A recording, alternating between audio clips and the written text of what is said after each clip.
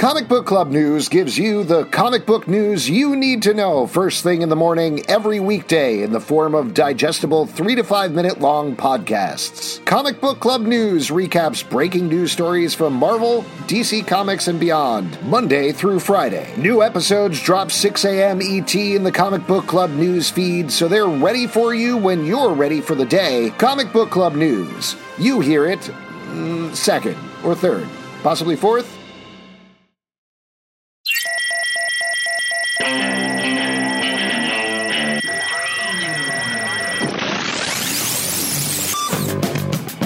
What is up, everybody? Welcome to The Stack. I'm Alex. I'm Pete. And I just want to real quick. Yeah.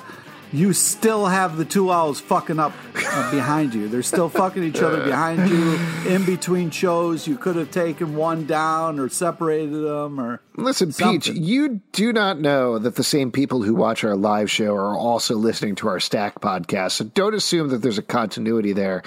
Just to explain to everybody just listening to the Stack podcast, there are two owls who may or may not be fucking behind me. It's unclear and nobody knows. All right? Okay. But I will say one of them has a very deep hole and the other one Stop does saying not. that.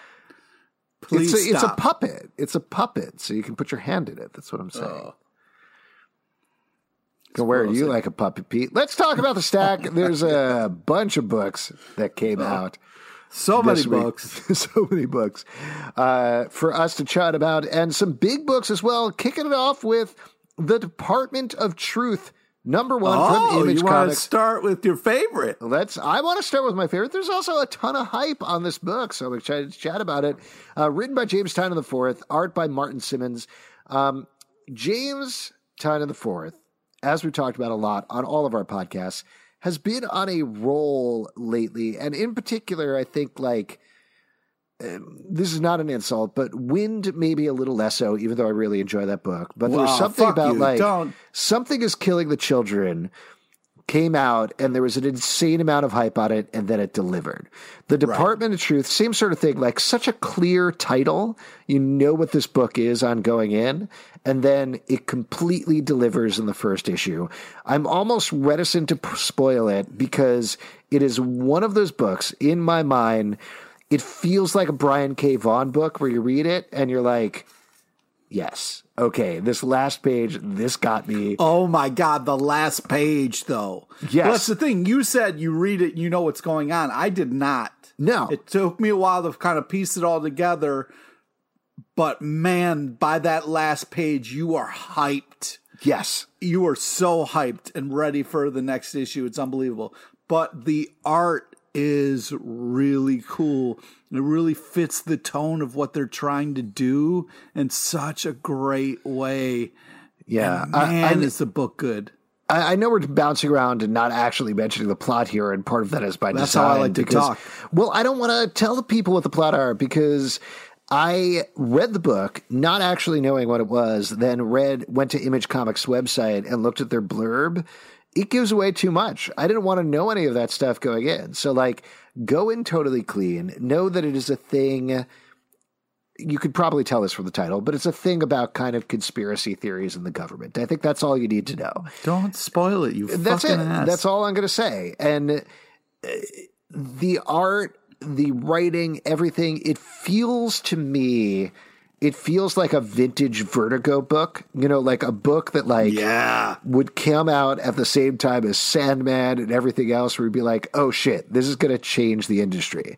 And now it's another in a line of amazing books from Image Comics, but it is great. And to your point, Martin Simmons' art, it feels a little, who's the guy who did 30 Days of Night? Is it Ben Templesmith? Yes. So it feels a little like Ben Templesmith on the art, but it's different enough. James Tynion is on fire here, and it is a book that feels insanely current. Insanely current. It's really well done. It's just so good. I wonder if the people at Image are just high-fiving themselves. We are fucking killing it right now. You can't touch us. Well, the thing that is, I think, so great about this book, and again, this is not spoilers, this is just kind of skirting what it's about, is that it is about our current moment in time and our current political moment in time, but it's fun to read at the same time. Like, it's still scary at points. It's fun at points. There's good action. There's good adventure. There's good weirdness. Yeah. Great book. Do not miss this one. Really great book. Don't miss it. Next up, another book that I'm going to say don't mix. Shang-Chi #1 from Marvel. Yeah! Written by Gene Luen Yang and art by Daik Ruan. This is another one that I wasn't sure about going in, but as usual, Gene Luen Yang killed it. We get Shang-Chi. Turns out he's part of a dynasty of 5 weapons. It's very similar on the surface to what happened with Iron Fist, where there were the 7 immortal cities. Yep. But it goes in a very different direction by the end. Super fun. Great last page. I'm 100% on board with the character. And it's a very different take on Shang-Chi. It's clearly calculated to have something that has a trade or multiple trades on the shelves by the time the movie hits, but you will not regret picking up this comic book. I'm so happy with the team behind this book. So happy for this new relaunch of Shang-Chi. One of my favorite characters as a kid. Also get a little Fing Fang Foom, which I was totally pumped to see. This is a great book. Great art, fun storytelling, and it picks up and you think like, okay, but then you're like, it just does such a great job of unveiling the story in such a way that kind of like is a little different than what we're used to, but still has all the action and stuff that you want. I'm very impressed with this book. I'm very excited to see how this is going to move forward. And also was the first Marvel book that I read with the Brian Stelfreeze. Stelfreeze? Stelfreeze, sorry. Yeah. Stelfreeze tribute to Chadwick Boseman, and it's very fucking moving and an amazing art and so powerful. And I'm so happy that Marvel is doing this. Man, they really went all out for that. I mean, just to talk about that for a moment, a lot of last week's books had the Chadwick Boseman tribute to a king. Rest in power branding on it, but this week there's a whole testimonial from Ta-Nehisi Coates. There was the art, as you mentioned, and yeah, it's really powerful stuff. Yeah, it's really moving.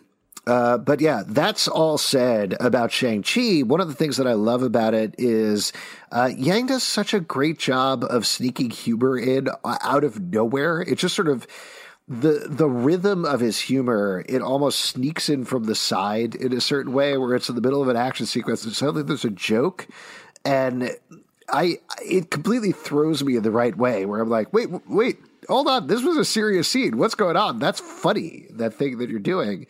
And it just makes it really fun to read, even as he's setting up these good characters, this good mythology.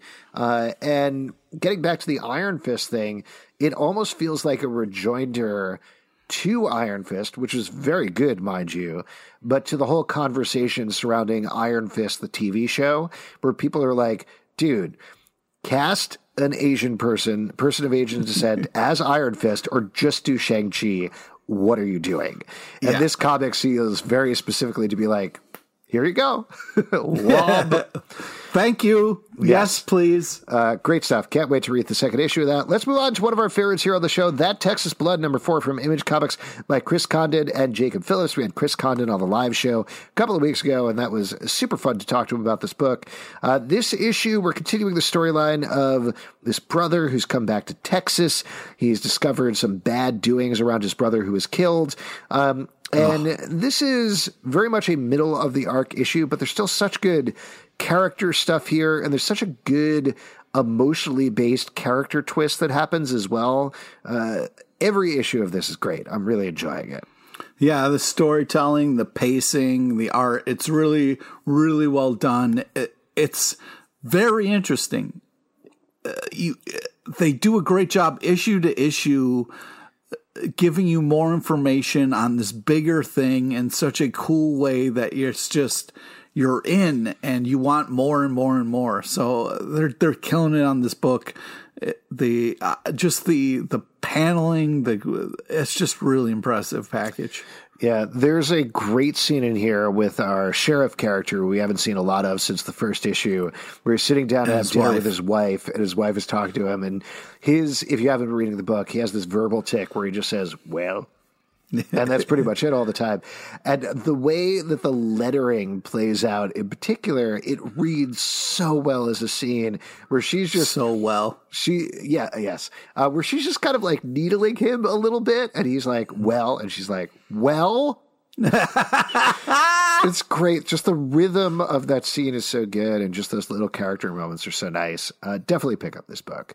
Yeah. Next one up, I'm very curious to get your take on this, Pete. Batman 3 Jokers, #2 from DC Comics, written by Jeff Johns and Jason Fabuk. So this is continuing the storyline, as you can tell from the title, of there are actually 3 Jokers. There's the original Joker, the criminal, there's the comedian, and there's the performer. I'm forgetting what the third one is. Whatever it is, he's dead this issue. The criminal, the comedian, and the clown. The clown, there we go. And the clown was killed by Red Hood last issue. There's serious repercussions for it this issue. I got to tell you, I am so stressed out reading this book. I can't quite explain it. I think it's Jason Fabuk's art is phenomenal, but the feeling and the tension that Jeff Johns is putting in this through the characters is everything that should have been present in Doomsday Clock, but wasn't, but is here. And it's very hard to read, but it feels like that is part of the point. What's your take on it? Yeah, that's the thing. It is very hard to read. And it's like, what sucks is it reopens a wound of, we get Jason Todd again fucked up by the Joker in a way that's not cool and way out of bounds. And you have this hard conversation with Batman and Barbara, and it's like, I'm reading this going, hey, Jeff Johns, like, what are you fucking doing to me over here, man? Like, well, I already lived this and had to live with this already, and then you're making us redo it. And it's very painful, and I'm just wondering why. Why? Well, it's interesting to pair this with Doomsday Clock, I think, because Doomsday Clock, for all its faults, was Jeff Johns' mission statement on what Alan Moore had to say through Watchmen, what Alan Moore had to say about superhero comics, and what he had to say about the universe. It's certainly, at the very least in this issue, particularly given the last page, feels like that last page was awesome, though. Well, it's Jeff Johns' mission statement on Killing Joke, which versus Watchmen, which is not unimpeachable, but is still a masterpiece of the form, as we talked about at length on our Watchmen Watch podcast. Killing Joke has not aged well. Killing Joke. Well, that's also the thing, is the Killing Joke recently had a movie done that was awful, just garbage in a way that was unnecessary and very painful. And I went to the movie theater very excited about what I was going to see and got kicked in the nuts repeatedly. And now Jeff Johns like, oh, guess what? I'm not done kicking you in the fucking nuts yet. Here's your problem. You got to stop going to 4D movie theaters, and then you won't get kicked in the nuts repeatedly. Oh, man. You pay extra for that chair, right? 4D, man. That shit is awful.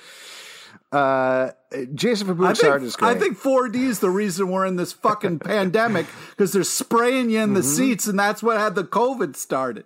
Oh, man. Pete, by the way, I love your podcast that you do on Alex Ross's network. It's very good. Batman 3 Jokers is also, I think, very well done. Makes me uncomfortable. I'm not quite sure where it's going, and I'm certainly nervous on the place it's going to leave the Joker and Batman in continuity when eventually things link up. But it's a nicely put together package, I would say. It's too bad Justin's not here. He loves a tight little package. Next up, Chew number 3 from Image Comics, written and lettered by John Layman, art and colors by Dan Boltwood. This is continuing the story of the Breaking Bad and the Chew universe as Chew's sister goes darker and darker. Another just good, fun issue of this book. I'm really enjoying a lot, and I'm enjoying revisiting the Chew-niverse through this title. Oh, see what you did there? Yes, I do. I agree. This is just a fun extension of something we already love. Very interesting to kind of have these two kind of like sisters. It's very cool to see where this goes. I think it's just a great continuation of something, and the art and writing it feels spot on to what we love, and it's just great. Yeah, it took a little while. I enjoyed the first 2 issues, but this is the first issue that really feels humor-wise on the same level as Chew, and I enjoyed it quite a bit. So I'm very happy about the series. Let's move on to one I'm sure we're going to agree on. X Factor number 2 from Marvel, written by Leah Williams and art by Carlos Gomez. This is the second part of 10 of Swords. I know I loved the first issue of this. I thought this was great. The second issue is a little more of a business issue as the team recovers from the disaster that happened in Otherworld. Now they need to find 10 swords to battle Apocalypse's evil children. That's what's going on. Here, though, they're dealing with the fact that Rockslide died, Apocalypse got killed, Richter almost got killed, and what happens after that. And we once again get a realignment of how death works in the X-Men part of the universe that I thought was very smart and ups the stakes of everything that happens. I'm really enjoying this crossover. Pete, I'm sure you feel the same. Over to you. This fucking sucks, man. This is such fucking bullshit. What the fuck is even happening? There is so much shit happening that it is just insane. There is too much to deal with. And then in between that, they're making us read these fucking briefing statements, whoever the fuck they are, the signed affidavit bullshit. I'm so happy that Charles Xavier finally lost his lollipop head. I'm very excited in that. Can we talk about that moment? I know you don't like this, but the very fact that everybody this entire time since House of X and Powers of 10 launched has been talking about, wait, the X-Men could just resurrect themselves whenever they want. What does it matter if they die? The moment when, and this is a big spoiler for the issue, but they try to resurrect Rockslide and it goes horribly wrong to the point where Xavier's helmet shorts out and we get to see every other helmet short out. I screamed is probably too strong, but I definitely was like, gasped at that moment because it was like, this is all over. It turns out that's not exactly what's going on, but that the stakes are that high for this thing, I thought was great. Yeah, you said this thing because you don't even know what the fuck is going on. I know what's going on. This shit is too confusing. And it's weird because it's like, okay, here's a shot of Xavier's helmet in a root bath overlooking something. And then, here's a shot of Xavier's helmet in a root bath that's in space, in a root bath that's somewhere else under a sun and then underwater. This is the most... hold on. What is happening in this book? This is the most excited I've been about the X-Men in decades. Congratulations. You should read X-Men more. I think that, like, it's just insanity stacked on insanity, stacked on insanity. We have to deal with the first thing you did before we can move on. Like, we're barely dealing with the fact that all the X-Men said, hey, fuck you to the rest of the world. Okay, now you're on your own private island, you're fucking each other, great.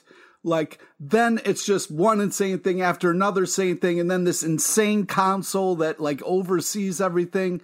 it is just so much insanity. I keep hoping, like, all right, eventually this is going to calm down so we can catch up to all the madness, and it just stays on the gas pedal, and I'm really having a hard time keeping up and dealing with it. I mean, I get what you're saying. I do think, though, that this crossover is more accessible than the stuff that has come before.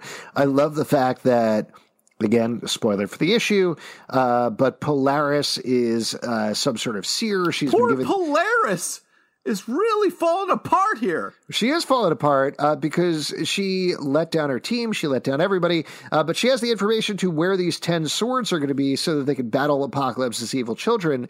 And I love the fact that she does this prophecy, and the folks at Marvel know we're going to pick it apart. We're going to figure it out very quickly. So instead, at the end of the issue, they have Cypher being like, okay, here's what I think they're talking about in the prophecy. Here's the characters. They're going to go get swords.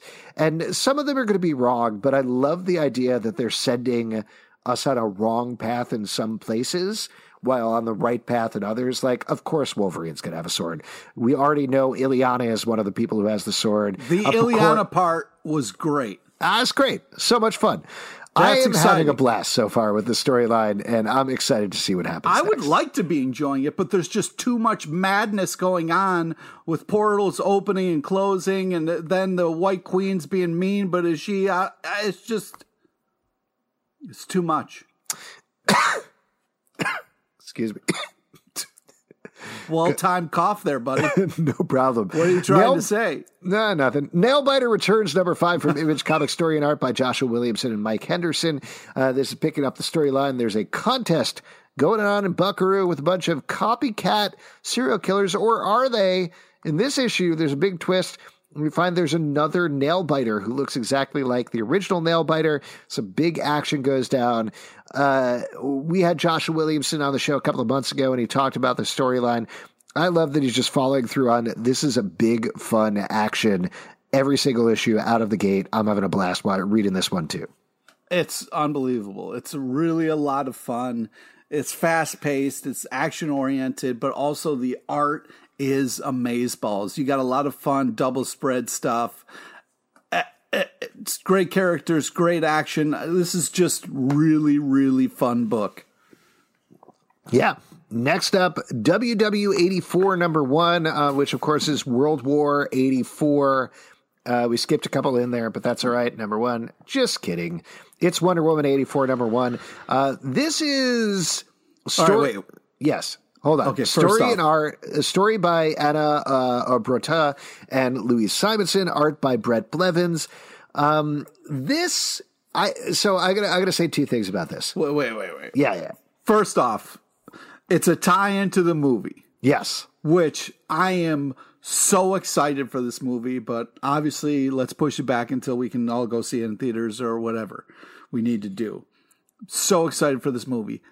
And then was so excited for this comic book because it's a tie-in, and I'm like, okay, maybe it'll match the tone of what's going on. But then I got really disappointed and was like, God, I hope the movie is nothing like this, because there is some really just lame character stuff. I mean, one of them is called Jazz and is like, just like chill Jazz. Grown-ups never listen. Like, who wrote this? Like, what are you... Anna Obrotova and Louise Simonson. Yeah, I know, but like really over-the-top kind of like, I'm being a kid right now and parents are lame. And then the accents of the robbers like, the stairs to the roof over that way. I'm like, wow. No, I mean, editor wanted to be like, hey, let's tone this down a little bit. Make it a little bit more like... it seems a joke to me. Wow. I didn't realize you'd be so negative about this. I thought this was just fine. I thought this was fine as like a movie tie-in comic. The big bummer to me was this idea that like, it's very clear that this machine is running, but certain parts of it are not working well. And what I mean by that is, as you mentioned, the movie was supposed to come out months ago. Then it was supposed to come out in, I want to say October. Yeah. And now it's being pushed to December. It'll probably be pushed back again, let's be honest. But this weekend, I actually went to Target, which was a harrowing experience. How would you do that? What? It was actually fine. We needed to get my kids shoes, and there was barely anybody there, so it was totally okay. Oh, wow. Yeah, it was pretty awesome. I was very nervous about it. But walking through the toy aisle, they had Legos for Wonder Woman in 1984, and I was like, man, this is not coming out for months now, and you have the Legos already on the shelf. Yeah. And it's the same thing with this comic, and it's a real bummer to be like, they couldn't stop it. You know, the comic still needed to come out. The Legos still needed to come out, even though the movie has been pushed way, way back. And that made me weirdly sad, you know? Yeah. That's all. But that said, I thought the comic was fine. Like, it is the sort of thing that if the movie was out or the movie was coming out next week, I think we'd read it and be like, yeah, this is cute. This is fine. I can't wait to see the movie. As the only thing we're getting for months and months, there's a lot more pressure on it. Yeah, yeah. And I mean, I do like this idea of putting Wonder Woman in a museum where she can tell stories about like she belongs in a museum. Fuck you.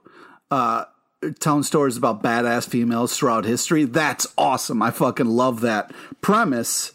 I just, I don't want like stereotypical weird, kind of characters. We named the dog Diana.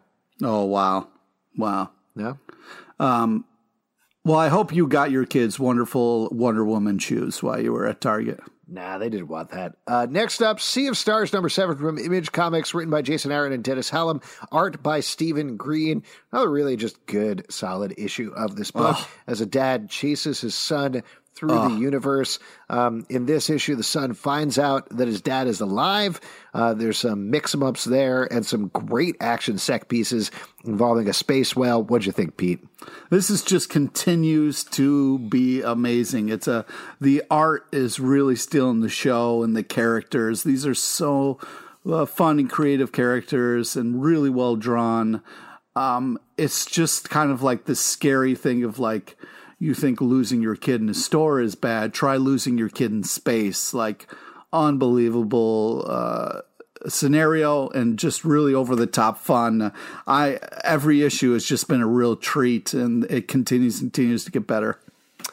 Yeah, I agree. Let's move on to Marvel Zombies Resurrection #2 from Marvel, written by Philip Kennedy Johnson, art by Leonard Kirk. We've really been enjoying this book, or at least the first issue and the preview, zero issue, whatever you want to call it, the issue that came before, as Spider-Man takes Franklin and Valeria Richards to try to stop the zombie plague that has infected their universe.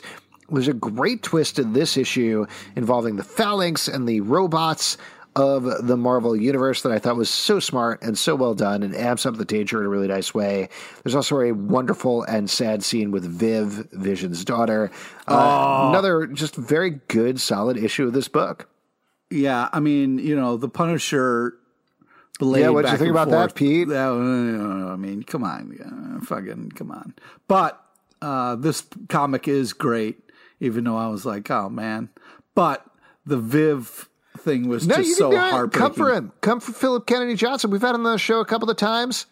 Come for him. You tell him what he did to your boy, the Punisher. He made a choice. It wasn't as upsetting as Franken Castle. But, it's an interesting choice. Phalanx Castle? Yeah, I don't know. Yeah, doesn't quite work as well. Doesn't roll off the tongue. Really good book. Excited to see how this potentially ties into the bigger story in the Marvel Universe that's being told. That should be very cool. Next up, Ascender #13 from Image Comics, written by Jeff Lemire and art by Dustin Nguyen. I don't know. Every issue of this is good. The end. I mean, it's hard because it's like, it really is. Every issue is just like a painted, just unbelievable artistic feat that is like watercolor and beautiful and amazing.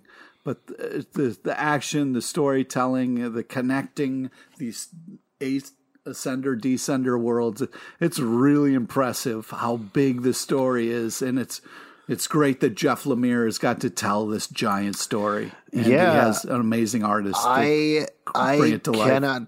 I cannot believe how much it is tying into Descender at this point. I really thought it was going to be its own thing, but nope.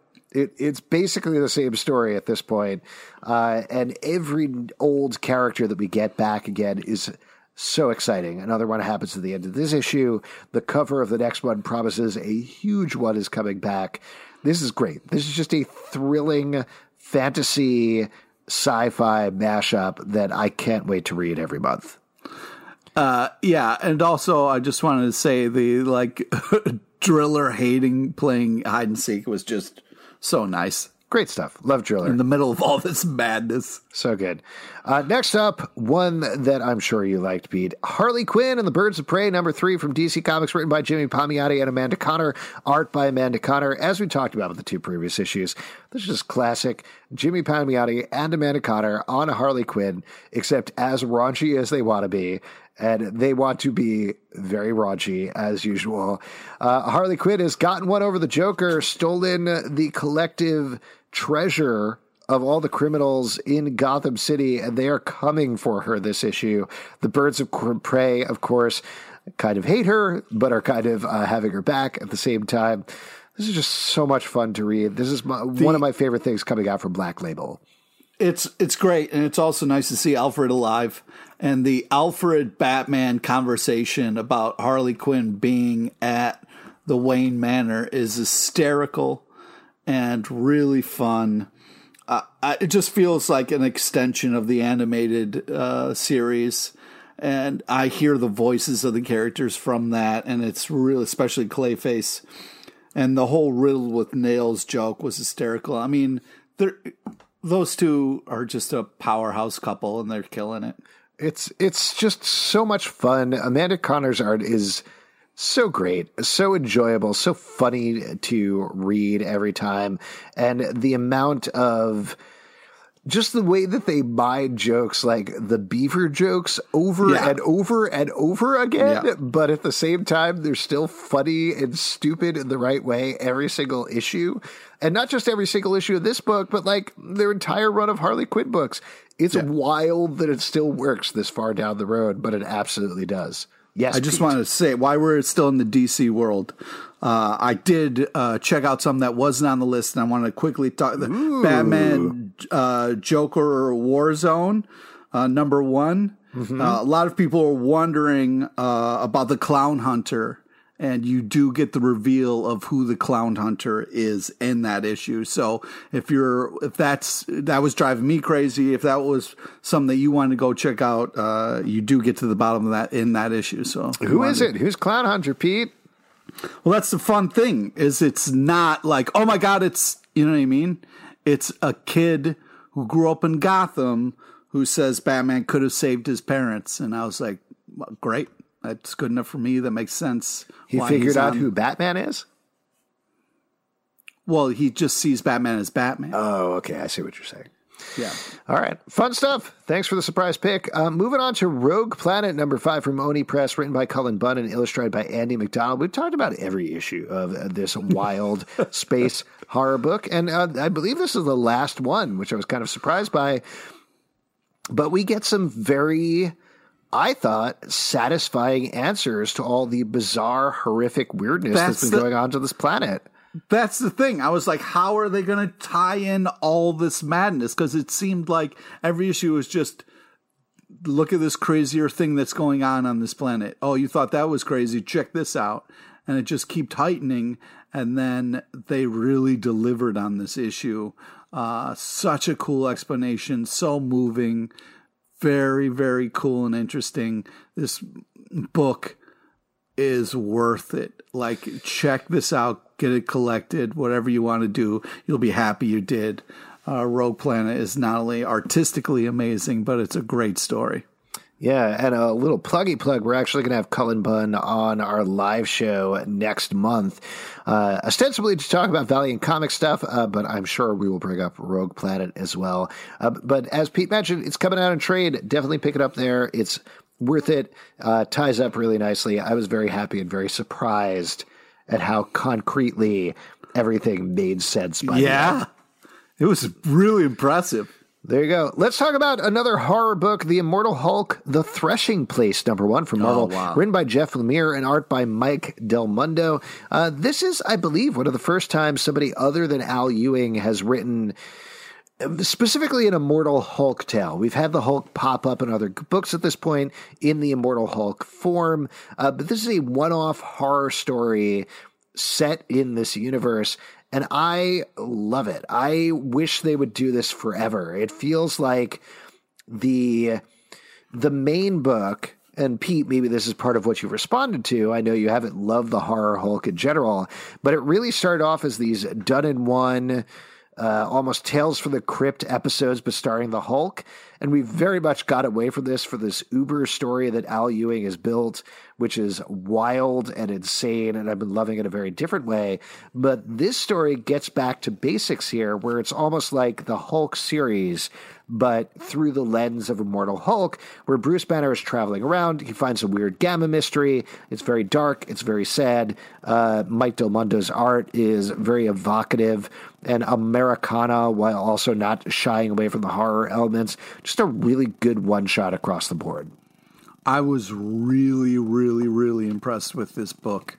Jeff Lemire killed this. This was a very moving book, still in this world of Al Ewing's kind of horror version, but just there was a lot of beauty and heart in this, where I feel like if you're telling a Hulk story, it's got to kind of have those things of like, what are we really doing here? What's really important? And the Hulk kind of like helping these people and like really saving this kid was so beautiful. And the whole fact of like, at least you're not alone, kid. You have your father. It was just very touching, really well done. I'm so happy Jeff Lemire got to tell this one shot.